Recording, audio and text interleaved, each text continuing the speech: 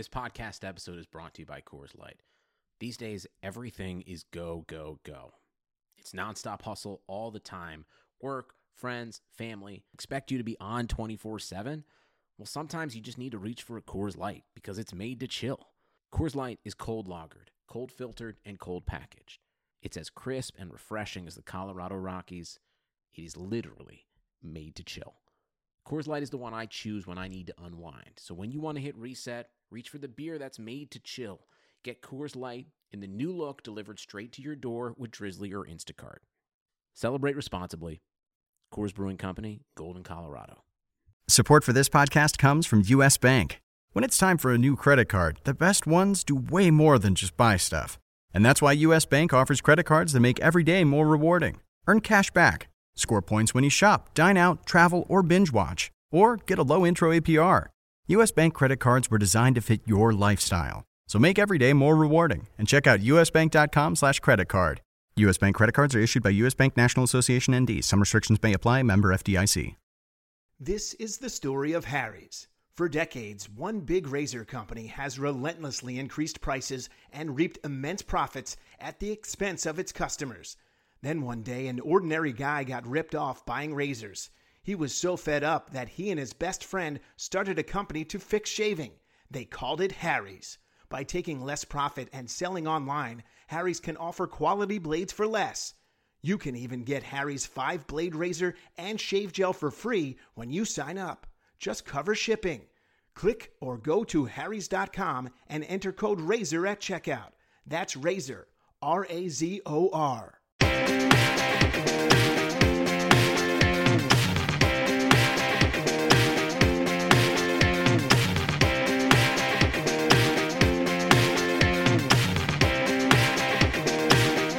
Hi there, hockey fans, and welcome to Puckcast with Statsman and AJ, RotoWire's hockey podcast show. I'm Paul Bruno, and you can follow me as always at Statsman22, and I'm joined as usual by AJ Scholz, who's an excellent follow for hockey fans at AJ Scholz24. I'll spell that out. It's AJSCHOLZ24. AJ, hi, Paul. How you doing? I'm doing great, my friend. How was your Christmas holidays? It was great. We had some fun time with family, and a little bit of relaxing, getting away from the office a little bit. But yeah, excited to be back in action.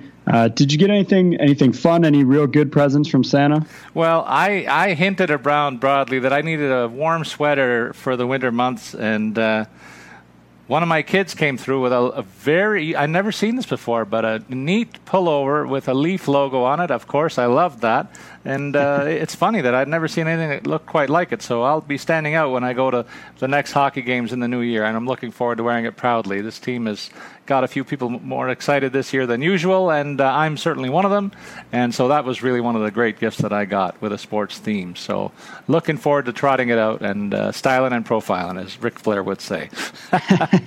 Absolutely. Yeah, I didn't get any Pens gear. But we are expecting a child here in a couple months, and my wife bought me a blanket and a rattle that had penguins on them. They're not the Pittsburgh type of penguins, but we'll ease the kid in with some soft, cuddly penguins before we introduce them to the more aggressive ones on the ice. Well, we are looking forward to seeing how the rest of the labor goes for your lovely bride, and I'm sure it'll go smoothly, and you'll have the best present of all early in the new year, AJ. Congratulations to you both. Yeah, thank you. As always, before we get on with the program, I want to remind our listeners that throughout the week, if you have questions about your lineups, fantasy hockey, or just hockey in general, you can tweet at us, and we'll try and answer your questions during the week or during our next Puckcast. And as always, as Paul mentioned, you can follow me at AJ Scholz24. You can follow Paul, the Statsman, at Statsman22. All right, AJ. Well, in the holiday season, it occurred to both of us during the break that a lot of other outlets and newspapers and magazines, they trot out 30 things for 30 clubs at the Christmas season, or what does each club want under their Christmas tree. So we're going to have a bit of a fun show element this week, and next week you're going to turn the tables on me. But for this week, I came up with a list of 30 things that we could look for with each team, and I called it higher or lower or yes or no are the answers to my my questions and queries, and we can knock it around a little bit. Why don't we begin in Anaheim with one that stands out to me, with Getzlaf and Perry combining for 11 goals in 35 games. Are we expecting more than that the rest of the way, or less? I'm going to go more. Yes, as you mentioned, just the 11 goals, but they have a combined 44 assists. And I think eventually they're going to start scoring as guys key in on other players that have been, the recipients of those assists, Rackle or Silfverberg. I think you'll start seeing these guys get a little more time and space and be freed up a little bit. I think it's a matter of what we've seen from a few clubs in the Western Conference in the last year. I'm thinking of Los Angeles and Anaheim when I say this, that they seem to pick things up in the second half of the season as the going gets tougher. These clubs are built to succeed in the rough and tumble games of the playoffs, and they start to play that playoff brand of hockey. And two of the top power forwards in the NHL are named Getzlaf and Perry, and I'm sure they're going to fill the net. So I agree. I'm going to go higher as well. Over in Anaheim, Radim Vrbata was signed on to join the Yotes. Again, this is the second go-around over there, I think, and he's leading the club with only 8 goals. Will he be the club's leading goal scorer at the end of the season? I say no. I think there's a lot of other younger kids that could catch fire here, and they're going to get a lot more looks when this team's already out of contention. So I don't think they're going to waste a lot of ice time on their veterans here. They got to see what the youngsters have, and I think guys like Duclair and company, maybe even Domi has a run in him when he comes back. They're going to outscore this guy the rest of the way, in my opinion. We're just 2 clubs in, and already we have our first disagreement here. I'm going to say yes, but I think it's what's emblematic of the problems in the desert that Vrbata would be their leading scorer. If I'm right, and he is, then I have no doubt they'll have the highest chance to win the lottery in the 2017 NHL draft, because I think with him being your leading scorer, that's the problem on the team, and I think he will be. Well, that's interesting, and for sure they're going to be in the draft lottery. I don't think they're going to get up high enough to avoid the top 5 picks in that lottery situation. The top 3 will get a chance at the top 3 guys, as we know. Over in Boston, the top 2 centers, David Krejci and Patrice Bergeron, have combined for 11 goals in 36 games. There's been some injury issues there with both these guys over the last 2 years. I wonder if we're seeing the end of the line, but I wonder if we go higher or lower there. And then I threw a second one in here, so there's a 2-parter.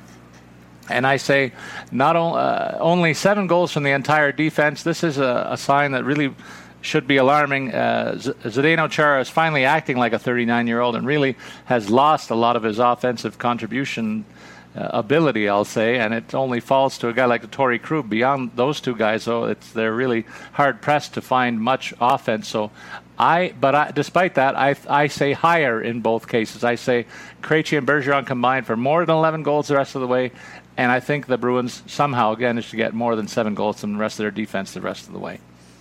I agree, Paul. I think what's happening right now is Pasternak's being the beneficiary of playing on that line with Bergeron. And I think eventually teams will kind of cue in on him. As I mentioned for Anaheim, I see the same thing happening here, and that'll give some time and space to Patrice Bergeron to start scoring a little bit more. David Krejci's kind of been the handicapped, for lack of a better term, by a clear left winger there. He's got David Backes, but they've kind of moved people around on his left side, so I think they'll get that figured out. I will go higher on the defense. Again, this is solely because 7 goals through this part of the season is just so low. It's hard to imagine that they don't reach that point into the future, especially maybe if they could bring somebody in, at the trade deadline and add some boost. But 7, that's a pretty tall under there. So I have to go higher, if only because they've been so terrible. Very good. So we're in agreement again. We're back in sync. What about in Buffalo? Kyle Okposo, I highlighted the fact that this guy was the top scoring forward there. He's got 22 points in 32 games. Does he finish the season as the Sabres' top scoring forward? I say no. There's a couple of young guys that are there that should catch him, and I'm even thinking Jack Eichel, who has had an injury-plagued start to his season, could really be the guy that catches fire and leads this team before the end of the season. It speaks to the fact that it's not a high mark to catch on to some of the other scorers here. We also note that Ryan O'Reilly has just been put on the injured list again, so he might not factor into the race, it seems. But that's a low total. I'm saying that he's caught by one of the other guys. Do you agree or disagree? I'm dead on there with you, Paul, that there's no chance that Jack Eichel, despite his struggles, he's got a 5-game scoring drought. As you mentioned, he did have the injury, but I don't think there's any chance that he won't catch Okposo and take over that scoring lead on the team. It would be unfathomable, in my opinion, for him not to produce at that level. Now, I'm anticipating that we're going to disagree on the next one because I think there's more that Brian Elliott has to give in Calgary than 5 wins in 16 starts over the first half. But I think you might be on the train for Johnson, saying that this career backup guy has done enough to hold on to that job and keep Elliott from winning as many as 5 more in the second half. I think he goes higher than 5. What do you think?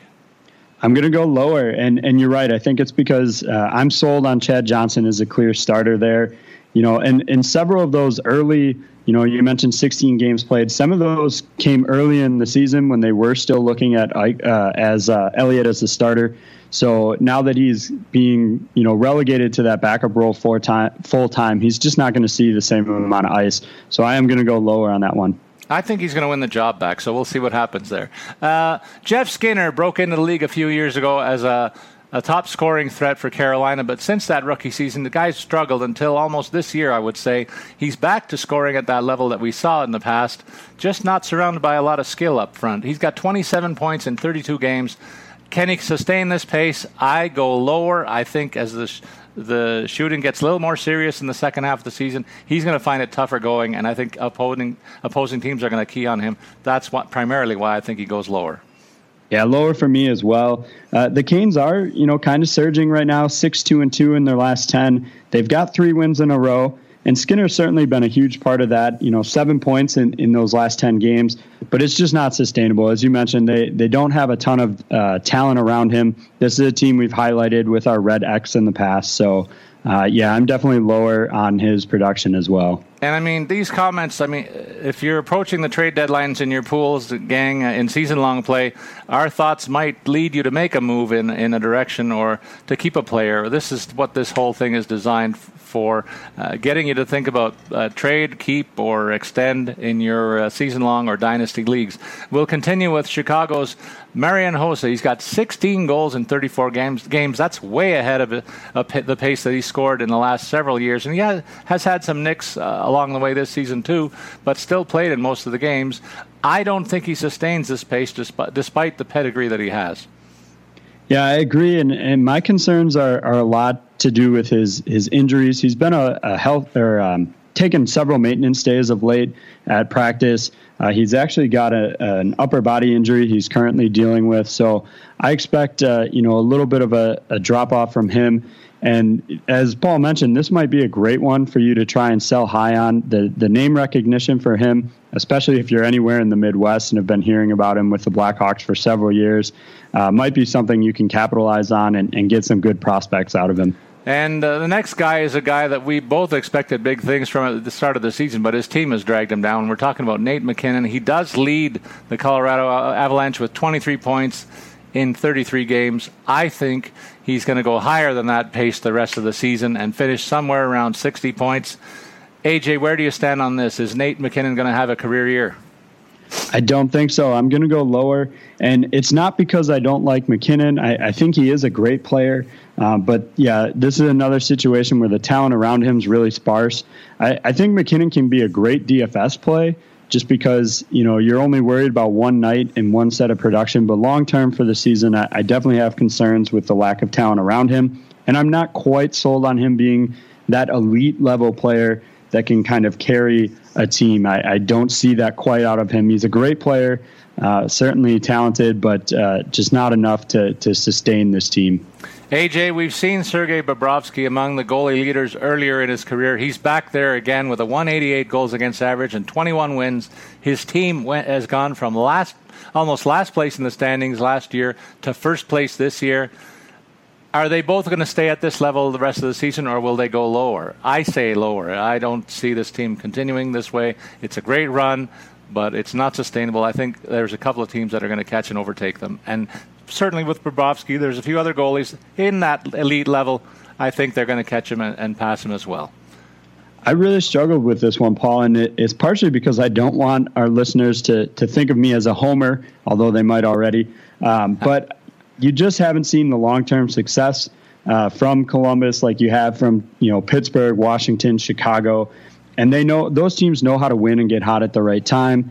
I do expect a drop off. I am going lower on both Bobrovsky and the Jackets as a whole. And I agree. I think eventually some of these more solid long-term success programs like I outlined are going to catch them. And one of the teams that has had two guys in the very top of the scoring race for the last couple of years is the Dallas Stars with Seguin and Benn. I'm going to focus on Tyler Seguin with 11 goals. He's got 22 assists for 33 points in 35 games, almost a point a game. But it's the goal total that I'm looking at. I think this guy is an elite sniper. And I'm wondering whether you think he's going to score, let's say, more than 25 goals, because he's on a pace for that right now. I think so, and I think he could even approach 30.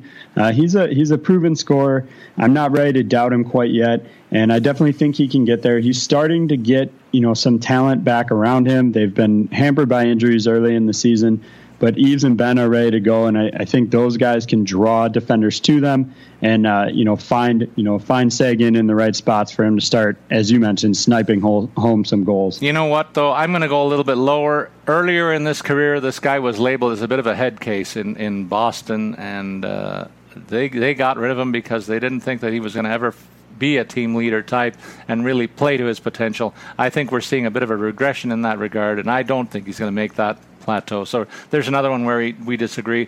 And I think we're going to disagree on another one that's going to catch the attention of a couple of our friends that we've talked about in the home office. With the Detroit Red Wings, 25 straight playoffs. The big question is, will they make it 26?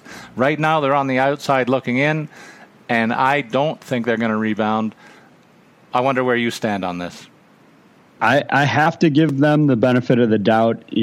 25 years is a long time to make the playoffs every year. They've cycled through their players in the past, and I think they can do it again. I love some of their young talent. They're also going to add back, some veterans. It looks like in the coming weeks they should get both Helm and Abdelkader back. I definitely would feel more confident if Mike Babcock were still running the show there. But fortunately, you've got him in Toronto, which I'm sure you're happy about. That's your Christmas gift that'll keep on giving there. But I do think they make it. I'm not ready to doubt the Wings. Yeah, I've written them off in the past a couple of times, but I'm going to stick my neck out one more time. I just don't like the fact that they're not getting a lot of scoring from guys that I expected big things from. Certainly, we've talked enough about Thomas Vanek. He's got 5 goals through the first, he's only played 23 games, but the club's played over 30. That's not enough goals from him. Gustav Nyquist sitting there with 4 goals. Even Henrik Zetterberg with 6. They need much more from these guys.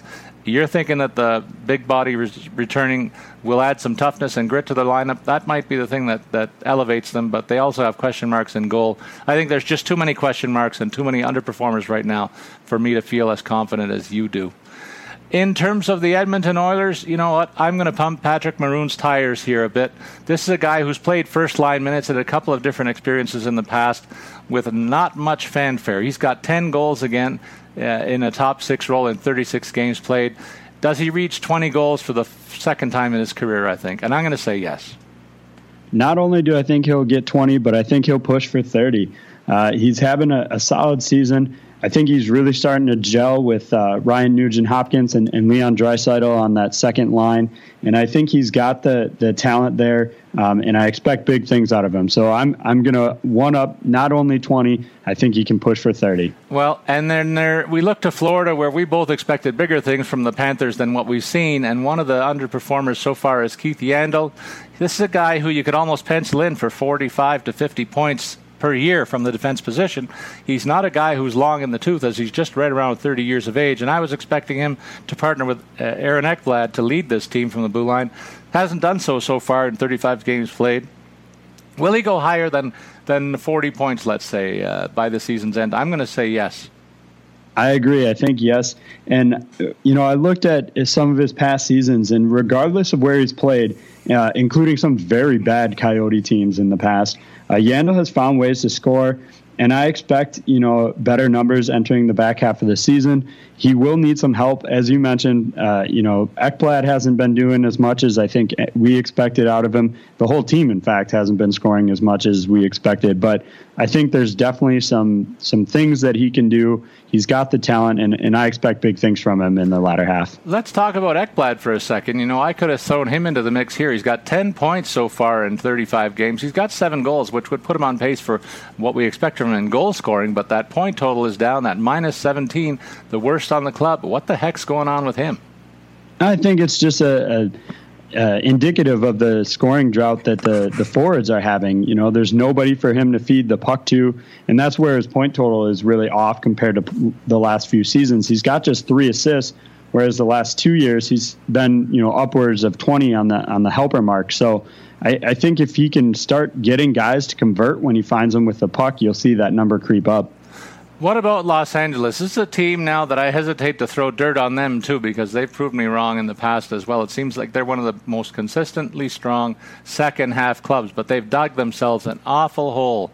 They can point to the fact they have 20 goals from their defense in 34 games, which is one of the top totals in the league. But offensively, I'm concerned about the fact that perhaps their signature forward, Anze Kopitar, has only 3 goals and 16 points thus far. They have no Jonathan Quick in goal for 2 more months, and while the backup guys have performed admirably, I'm going to say there's no playoffs for LA this year, just because there's too many other teams that have created some distance between them, and will continue to make that margin too hard to make up before these guys all get back to playing the way they can. So I'm going to say no to the playoffs for the Los Angeles Kings. Where do you stand there? I'll say yes to the postseason. They've held on this long without Jonathan Quick.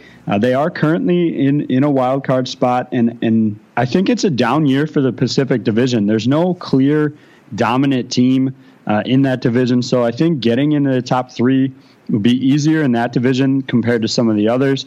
And then, as I mentioned, they do still have a wild card spot right now. So it's really just a matter of holding on until Quick gets back. I get it's going to be a long-term situation. They are several months away, but I think they can do it.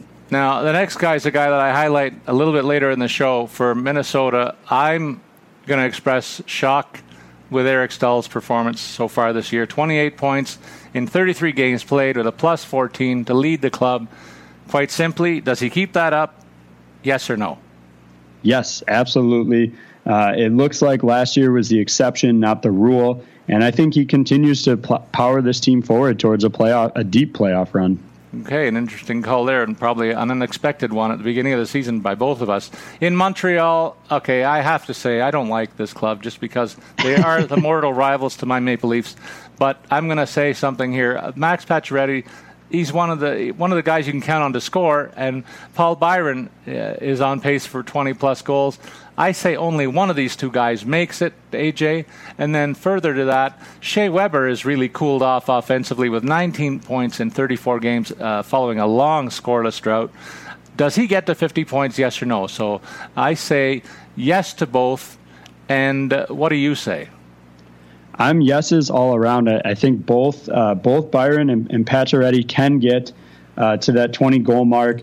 The scoring, has been a little hot and cold with them this season, but I think they can get it on pace to, help their netminder. They don't have to score a ton to win games, but I do think they can. And Shea Weber he's an established veteran. He'll shake off whatever yips he has that are holding him back. And I do think he reaches that 50-point mark and ends up being the better half of that trade. And we'll look at the other half of that trade in the Nashville situation. Roman Josi and with 19 points and PK Subban with 17. I was expecting them to be the top defensive pair in the league, just like Josi and Weber were the last several years. But they split these guys up. The point total just aren't there. And I wonder if either one can get over the 40-point mark. I'm going to stick with Josi just because I've had him in dynasty leagues, and I know what this kid is about. He jumps into the play regularly, and he really is a guy that has proven that he can lead that offense. I think Subban has had a bit of a tough time fitting in, and so I'm going to say he falls short of that 40-point plateau. Where do you stand on this? I agree with you, Paul. I think only Josi is going to reach that mark. I do like the pairing for him with Ryan Ellis now that he's back healthy. I think he complements Roman Josi's game really well. And it just seems like it's taken Subban much longer to adjust to the sights and sounds of the Music City. I certainly wouldn't dump him, especially if I'm in a dynasty or keeper league. But you may want to consider benching him for a few weeks until he can rediscover his game. Oh, tough call there, putting him on the bench. You'd have to have a deep defense to relegate him to the bench, but I see your point. There's a few other defensemen that are scoring at a better rate than him now, and on name recognition alone, I'd find it a very tough thing to do, but it might be the smart move, AJ, as you pointed out. In New Jersey, Damon Severson is a guy I got to look at. When I looked at some AHL games, that's the first time I've said that in a long time, maybe ever, AJ. But Severson was a guy that I got to look at last year, and I like the way this guy ran a power play and played big minutes. He's doing that for the big club in New Jersey with 18 points in 34 games. Does he go over the 40-point mark? He's on that pace right now. I don't think he can sustain it, but it's not as much a knock on him as it is the people that he's got to work with, in my opinion. I absolutely agree, Paul. He's really stepped up for the Devils because they have nobody else on that blue line that can really score at all. And I definitely commend him for that, but I agree. I don't think he's quite able to sustain that pace. And I just don't see him as a 40-point player. He's a fantastic talent, a great defender. I love what he does on the power play, but 40 points is just a stretch for him, I think. And over in the New York Islanders situation, Brock Nelson started off the season scoring very well. He's got 19 points in 33 games. He's on pace to score quite a bit more than 40 points. I don't think he makes it because he's proven to me in the past that he's a first-half player, and when the going gets tougher, he kind of wilts, even though he's a big player, big-body guy. They need him to step up behind John Tavares for this team to have any hope to be in and around the playoff race. I don't think they're going to be anywhere close, and I think Brock Nelson falls well below the 40-point plateau. I'm going to tweak your yes or no on this segment. I'm going to go no, but. So right now he's lining up on their second unit, and if that's where he stays, he's a definite no. But if he gets back on that top line with Tavares, there's a chance he can get there. Tavares makes everybody around him better, and I think he can power him through and set him up enough. But as long as he remains on the second line, there's no chance. Okay, I think that's my assessment as well. But they kind of need him to be that second line center for the team's sake, I think. In terms of personal stats, he would probably reach the plateau on the number one line, but it doesn't make sense to put him there, in my opinion. The New York Rangers have two guys that have surprised, and Michael Grabner and Jimmy Vesey so far this year. Based on their scoring rate, do you sell on one or both of these guys if you got them in your leagues? I sell Grabner right away. I agree with you there. What about Vesey? Him, I would hold on to a little bit longer. The reason I'm selling Grabner, he's got just 2 points in his last 9 games, but he did put up some really good numbers earlier in the year, and I think you can get somebody who might only look at his point production across the whole season, maybe doesn't pay attention to what he's done lately, and kind of trick somebody into taking him. With Vesey, you're going to have the ups and downs. He's a rookie. But I think as long as you have enough depth and can kind of ride out the downs, he does enough on those upswings to make him worth it. It's interesting for me. Grabner, I got a real good look at because he played in Toronto, and he had all kinds of bad puck luck going for him last year. But he has had some good scoring years in the past. I think you got to sell him high. I don't think he sustains basically a 40-goal pace right now. Vesey's a more interesting case for me, though, and not as clear-cut as you made it out to be. He's got certainly 10 goals and 17 points, but he's bounced around from the first line, second line, third line, even even the fourth a little bit all season long. They're trying to find where this guy fits in.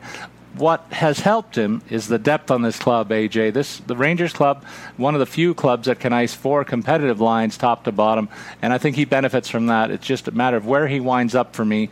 I might be inclined to also to make a case that you sell high on him just because of all the hype that's been around. You might sucker somebody into giving up a better piece coming your way. So we might slightly disagree on that one.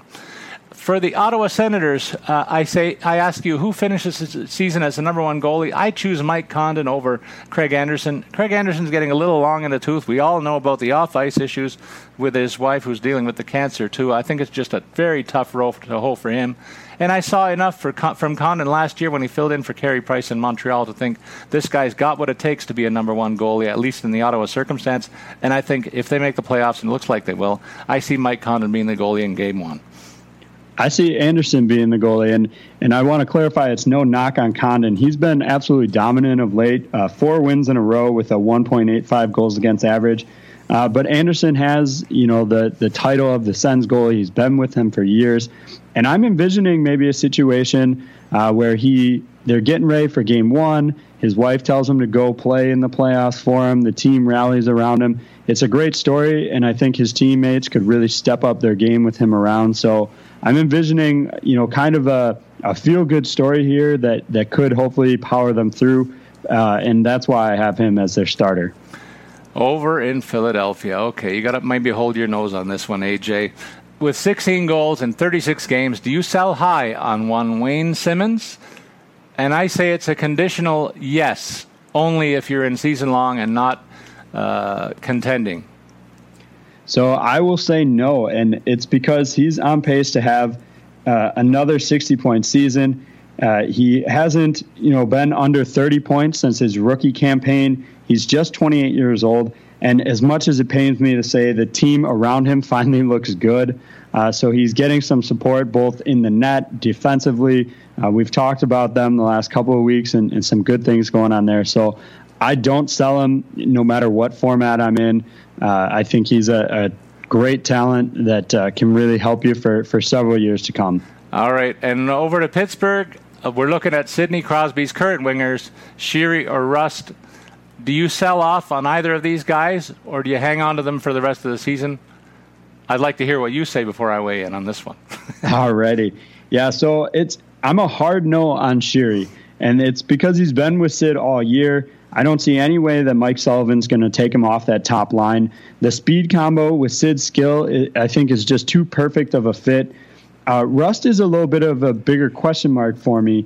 Worst case scenario for him, they bump him from that top line and they put him on the second line and he's playing with Gino. So it's kind of a win-win for him either way. I would actually be on the other end of this. If somebody was looking to get rid of either of these guys, I would maybe try and jump on either one and maybe get them low, just because they don't have the name recognition, the top talent. But I think worst case scenario, you're going to see Rust playing with Malkin, and that's never a bad thing. Listen, you've nailed the assessment from my perspective too. I think Patrick Hornquist has earned some right wing time with Sidney, but certainly on the left side, Sheary's been a fixture there, and Crosby's a guy that you don't want to mess around too much with him. Once he finds a bit of chemistry with somebody, he can elevate even the worst player on this team. And not to say that Sheary is by any means the worst. It's just that he finds a comfort zone with a guy. And you don't want to mess with that when you're talking about a superstar, maybe the league's best player still, in my opinion, in one Sidney Crosby. So I'm agreeing with you. Keep Sheary right where he is, but Rust is a guy that I'd keep an eye on. And even if he does tumble to the second line, like you said, it falls to Evgeny Malkin. That's not such a bad deal either. Over in San Jose, I have to preface this one with the story about Brett Burns. I'm involved in the August THL RotoWire League. And I got this guy in a trade last year from our CFO, Tim Schuler. He was desperate looking for a player to help him out in another position. And I said, well, I'd like to get one of your defensemen. And I said, and I even issued the disclaimer. I said, I guess Burns is off the table. And he says, no, I'll throw Burns in the right deal. So I went for it. I thought this guy's one of the better scorers among defensemen, and I expect him to be at that level for years and years to come, just like you said about Simmonds earlier. But do you sell high on Brett Burns this season? No, except is going to be my answer for this one. And here's my exception to the no. I mean, you talked about how great of a talent he is. Giving up a player like that is tough. The one situation I see that being acceptable, in my opinion, is if you're in a dynasty league, you're bottom of the barrel, and you've got a lot of holes to plug, because I think somebody who's in contention, towards the top of the league, looking for some defensive help, might be willing to sell the farm to get him. And in that case, in that scenario, I think I would consider it. So generally speaking, I'm a no. But in that one lone exception, it's worth considering. And I'm going to say an absolute no, just because this guy, you can pen him in to be the top goal-scoring defenseman in the league. Goals from defensemen are at a premium in most pools these days. And I just think he's got so much more to give. He's just signed a long-term deal with San Jose.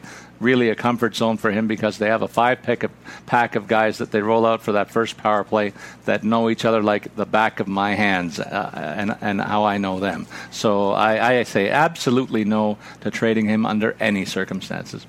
With the St. Louis Blues, what do you do with Kevin Shattenkirk? What does St. Louis do with Kevin Shattenkirk, in fact?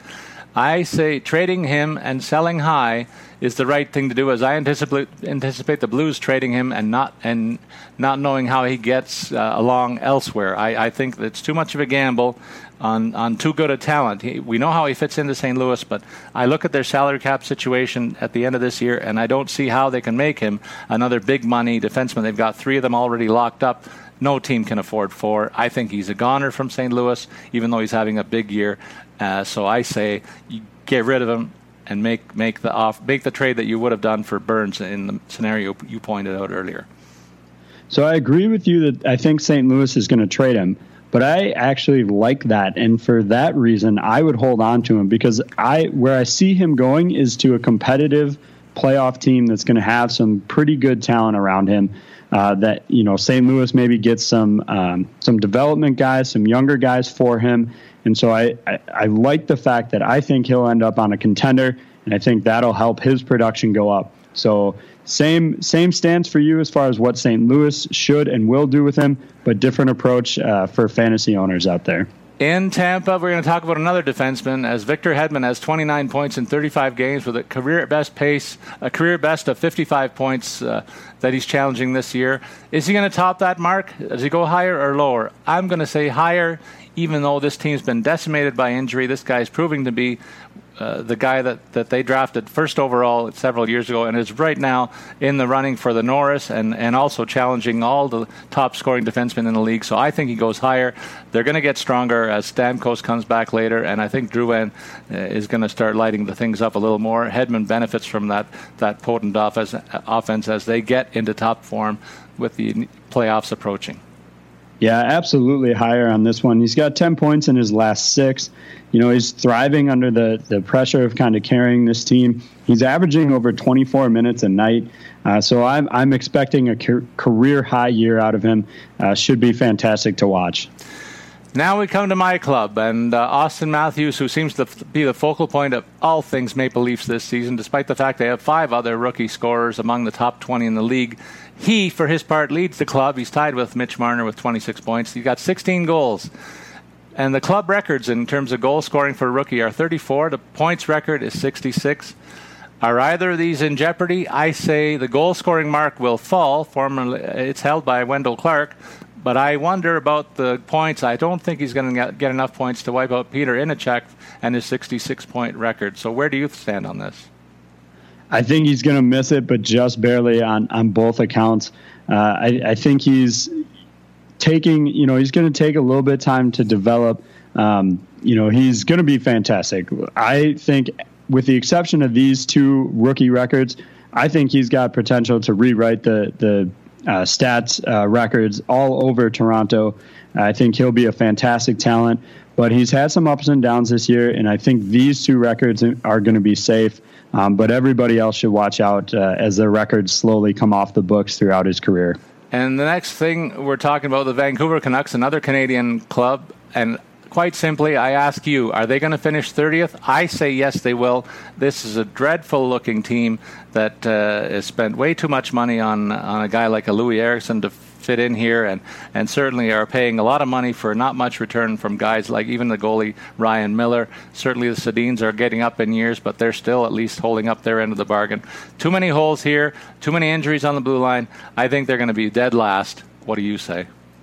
I say no, and it's because I just don't think they're bad enough.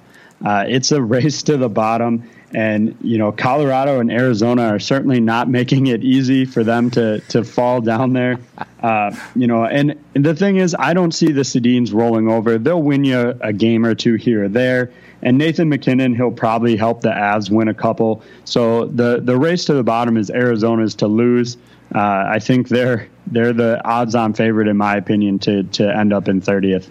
Now over to Washington, another team that you keep a close eye on. And the big question all year long for me, as it is for a lot of poolies out there, is just who's going to be the number one center for this great talent when the dust settles. Is it going to be Nick Backstrom, his longtime center, or Evgeny Kuznetsov, who's played a lot of center and currently is playing with OV? Who starts game one of the playoffs with Alex Ovechkin on the wing? I think it's got to be Backstrom, and I go back to what you were saying about Sid the Kid and his chemistry with Sheary this season. I think at some point here, Ovi's going to have enough of the shifting back and forth, and he's going to put his foot down and say, look, put Backstrom in the middle. That's what it's going to take for me to win. That's who I want. That's kind of how I see the situation playing out. So, yeah, Backstrom for me. And what about in Winnipeg? The big story there, maybe the best rookie so far this year, Patrick Laine leads the club with 19 goals. Mark Scheifele's next on this roster with 14, and we all have a very high opinion of Scheifele as one of the top pivots in the game. Who winds up with more at the end of the season? I say Scheifele. I say Laine. And our listeners aren't going to be surprised by that. He's ended up on my DFS lineup a handful of times. He'll probably end up there again sometime soon. But I expect him to walk away with the Calder this year. Boo! He's 4 points ahead of Matthews. I think it's all his, and I think he's going to hold off Scheifele for the goal lead in Winnipeg as well. Yeah, what troubles me there is I wonder if they're going to stick with him on the top six role, certainly, or a top line role there. Blake Wheeler's a guy that certainly is a guy that can move up from his second line role. Drew Stafford, another guy who can pick up the offense when the scoring gets tougher in the second half of the season, and more emphasis is placed on a two-way game, and I think that's where Laine comes up a little bit short. We might see him relegated to a third line role, and that's what I'm pinning my belief on to make Scheifele the leading goal scorer on this club when the dust settles from my end. And why don't we talk, well, there's been a lot of dust kicked up during the football season, AJ, and fantasy football fans, we want to remind you to have all the victory every Sunday with FanDuel. Fantasy contests for everyday fans. There's new contests starting every week. There's no busted seasons, even though we're winding down the campaign. Just pick a contest, choose your team, and watch your score in real time each week. New this year, there's been an upgraded experience. You get even more contest variety. Try beginner contests for new players only. Settle a score with a friend in a head-to-head deal. Try a 50-50 contest where the top half win cash. Play in larger tournaments for even more excitement. Play for as low as $1. There's choices for every budget. Now, AJ, I went and peeked at your league, and I found out good news for you. Tell us about your experience in the Vegas League. Yeah, another week, another win for me. And as much as I want to take all the credit, some of it certainly has to come down to timing. I was able to catch guys in down weeks while having a relatively consistent team. I didn't have the highs and lows. One thing that's worked out great for me is the Blake Bortles garbage time points. He's been my quarterback all year long. Had another strong performance this week. When the team gets down, they started hurling the ball, and he's put up some solid fantasy numbers, albeit not wins for Jags fans out there. Paul, I didn't get a chance to look. Who won over on your side? Who am I facing week 17? You're facing Jeff Erickson, the guy who sends us the checks here, the stringers like me. So my thoughts are divided here. You've become a great pal on this hockey pod, but I have a lot of love for Jeff, who introduced me to RotoWire several years ago. So I have to say I don't know how I feel about this final. I think it's going to be a great contest, though, because you were both the number one seeds in the respective leads, and you went all the way. For my part, though, I still lament my loss last week even more, AJ, because I looked at the total points scored this week from all the teams in both leagues, and my team was the top scoring team. So for me, it wound up being one bad week last week that cost me and the chance to face you for the whole ball of wax. So I didn't hold up my end of the bargain. I wish you good luck in the final. Thank you. Yeah, that's why we also play on FanDuel, like you mentioned before. No busted seasons, and one bad week unfortunately busted your season this year. Very good comment. It hurts to admit that, but hey, I had a lot of fun doing it. We always have fun talking about it on the daily pods, and we will continue to do that for another couple of weeks. We resume our broadcasting of pods on Wednesday this week. We missed Monday and Tuesday because of the holidays, but James Seltzer and I will change it up a little bit. We'll include running backs and quarterbacks in the first segment on Wednesday, and we'll hit up on the wide receivers and tight ends on the Thursday show before John McKechnie and I finish up with the rest of the rosters in our look at the defenses and kickers. So we change it up a little bit this week just because of the schedule, as we have changed it up here on today's show in the hockey podcast at Puckcast. Well, we remind people to play in the RotoWire Championship by going to FanDuel.com/RotoWire-Championship. Have all the fantasy football has to offer. FanDuel, be sports rich. There's a special offer for new users where you get a free 6-month RotoWire subscription with a $10 deposit on FanDuel. Go to FanDuel.com/RW. Not only will you get the free subscription, but you'll have that $10 available to play with on FanDuel. That's over $40 in value for just $10. Go to FanDuel.com/RW. All right, it's time to build our Tuesday lineups. There's 10 games on the slate today. I've done the roster sweeps, AJ, so you got some homework to do to check my work and set the lineups for the rest of our listeners. But let's hear what you've got going on at center ice tonight in the slate of games. Yeah, so I love the matchup between Pittsburgh and New Jersey. I think it's a powerhouse scoring team against a weak defensive team. Unfortunately, I just couldn't shell out for Sid. He's just costing too much. So I'm taking the lesser option, as weird as that is to say, in Evgeny Malkin at 8,600. Saving just a little bit of money, should get similar production in my opinion. And then we mentioned before Backstrom and Kuznetsov. I'm going with Backstrom, even on that second line against the Islanders tonight for 6,700. A great matchup there as well. Paul, your guys down the middle. Well, I highlighted Evgeny Kuznetsov earlier just because he's playing with Ovechkin right now, and that's the reason why he's in my lineup at $6,400. He also gets the relatively soft touch of playing the Islanders. I know it's an Islanders home game, but the Caps just have too much for them. I think they run them over tonight. And I think Kuznetsov partners up with Ovechkin for a big night, so I'm looking forward to that paying off well. Then I'm going to swing over to the Minnesota-Nashville game. I know Devin Dubnyk's been playing amazing lights-out hockey, but Nashville's a good team at home, just like Minnesota is, and Ryan Johansson's getting number 1 minutes on the power play and a regular shift for $6,600. He's one of the cheapest number 1 centers out there, and I'm hoping he pays off as well there. We got 4 wingers each to go through, AJ. Who's in your lineup?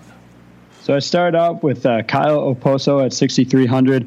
We talked about him not necessarily being the leading scorer at the end of the year, but he's still putting up solid numbers. As you mentioned, Detroit's struggling a little bit, so I am going to try and capitalize on that tonight. On the flip side of that, I'm going to go with Thomas Vanek, your favorite player in the league, for just $5,000. Again, I do think Buffalo's got some deficiencies as well, so possibly a good place to pair up on both sides. And then I'm going to go with Gagne over in Columbus, going up against Boston.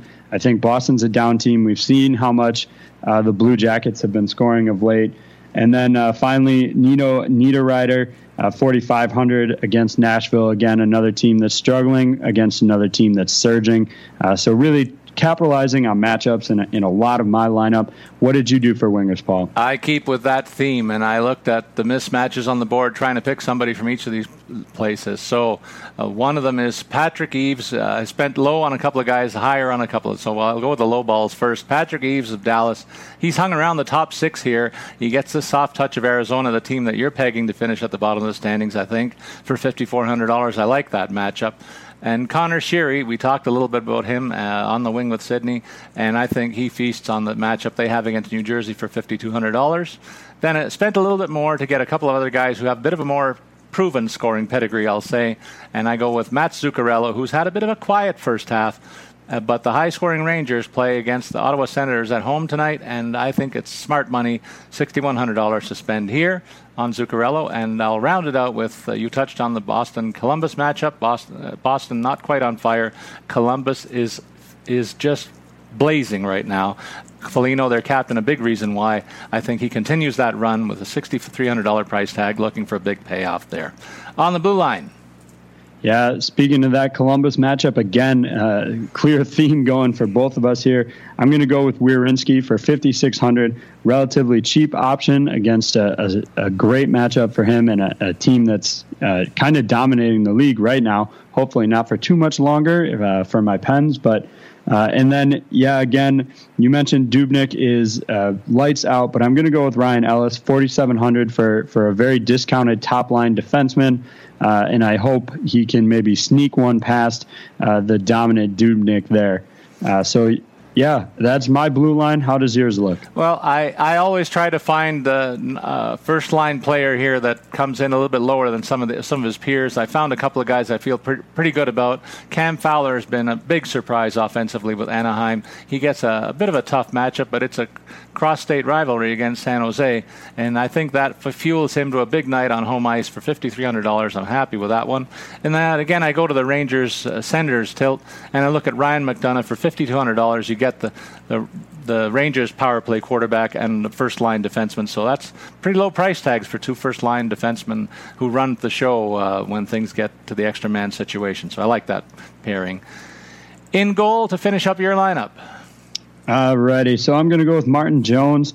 This is one part of this is what we've talked about a few weeks ago, is having a guy in a later game, just so you don't get that false optimism where you're in the top and then don't have anybody going late. So Martin Jones going up against Anaheim, we've highlighted their offensive struggles a little bit, so I think it's a good matchup for him. I'm not expecting those guys to light him up too poorly. $8,800, a little bit more of a discounted option as well. Paul, where did you go in net? Well, I looked for a big mismatch here, and I'm hoping that this rewards me in the THL League too, because I'm starting Kerry Lettinen tonight in both. And I think against Arizona, his price tag is lower than most other starting goalies who are projected. It's not been confirmed whether it's Lettinen or Niemi. I'll go with either one because I just think this is a big mismatch. Dallas's offense, as you said, is coming together. At least the named guys are starting to get back in the lineup, and they're healthier. So that, plus I saw Arizona last week against the Leafs. They didn't offer much resistance. I think this team is overmatched against almost any team that they take the ice to, and that'll be the case tonight again against Dallas. So there's our lineups. So we'll put them online a little bit later, and wish you good luck in your DFS hockey plays today. There's 10 games to choose from, and we hope you have fun with that tonight. But now it's time to wind up our show with a look at the stud of the week and the rant of the week. AJ, for my stud of the week, I expressed surprise with Eric Staal at the beginning of the season, being considered as a top 6 player in Minnesota. But surprise, surprise, I thought this guy was finished after looking at his last 2 seasons. But look at what he's done this year. I gave the totals out earlier, leading the club in scoring.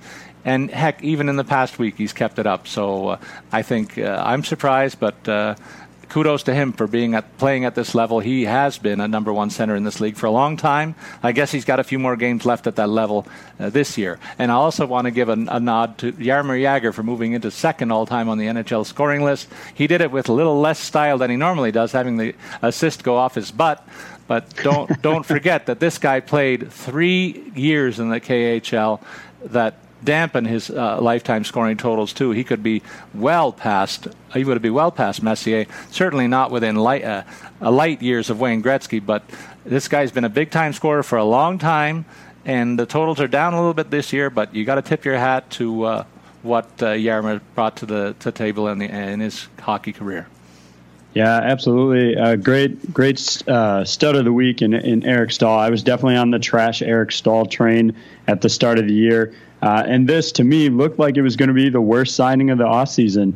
A 3-year, $10.5 million contract seemed like way too much for such a down player. But they, the Wild organization, took the risk, overlooked that bad last year he had, and they've gotten huge production with a relatively minor contract. It's just $3.5 million as far as the cap hit goes annually. And, you mentioned Jagr, just a great great player, fun to watch all the time. The hair is phenomenal, always rocking that mullet. But yeah, I saw it was, another probably 20 seasons at his current pace to catch Wayne Gretzky. That number will never go down, no matter what happens. So I think number 2 is where people are going to be competing for the foreseeable future. And the rant of the week, we haven't touched on the World Junior Hockey Championships. That's a spectacle where you see the NHL's top prospects being showcased effectively under the respective flags of some of the hockey powers around the world. And it's great hockey. It's being played in Toronto and Montreal over the next 2 weeks. But what it has led to is the compressed schedule that we see in the NHL. I lament the fact that my Maple Leafs will have to play 18 sets of back-to-back games this season, which tops the league.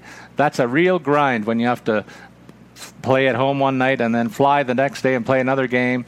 We don't really know what that's like. We just turn on the TV and watch these guys or go to the games and watch them.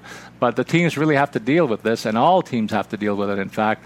It leaves a lack of practice time and increased injury risk. There's way too much downside here with the way it's currently set up. I'd like to see the league find a way to extend the season, push it back a few days and extend it a few days, get at least half of the compression out of there. I know they're also talking about the fact they want to give each team a week off. That's a lot to fit in when you're talking about trying to get 82-week games in between early October and early April. So I don't like the fact that there's injury risks. I think it's a headache for the league when the signature players get hurt and teams are affected all year long.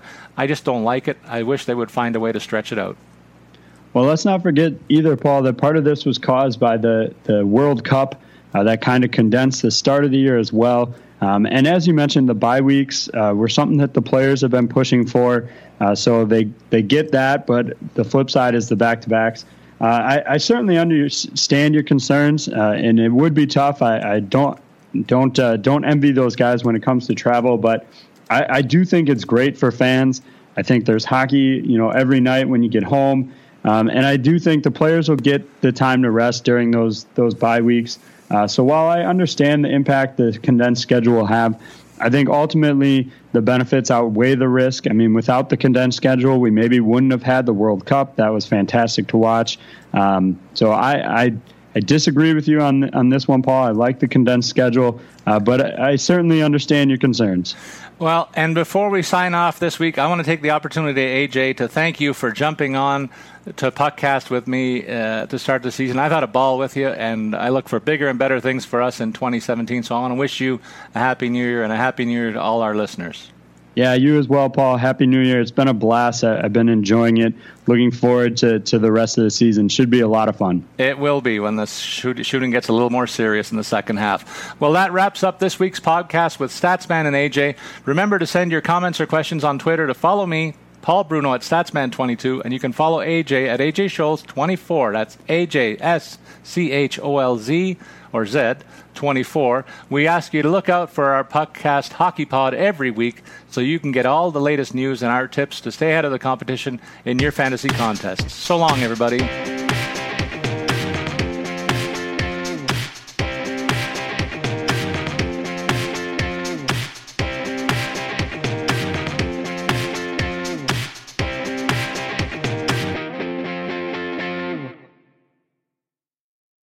This is the story of Harry's. For decades, one big razor company has relentlessly increased prices and reaped immense profits at the expense of its customers. Then one day, an ordinary guy got ripped off buying razors. He was so fed up that he and his best friend started a company to fix shaving. They called it Harry's. By taking less profit and selling online, Harry's can offer quality blades for less. You can even get Harry's 5-blade razor and shave gel for free when you sign up. Just cover shipping. Click or go to harrys.com and enter code RAZOR at checkout. That's RAZOR, R-A-Z-O-R.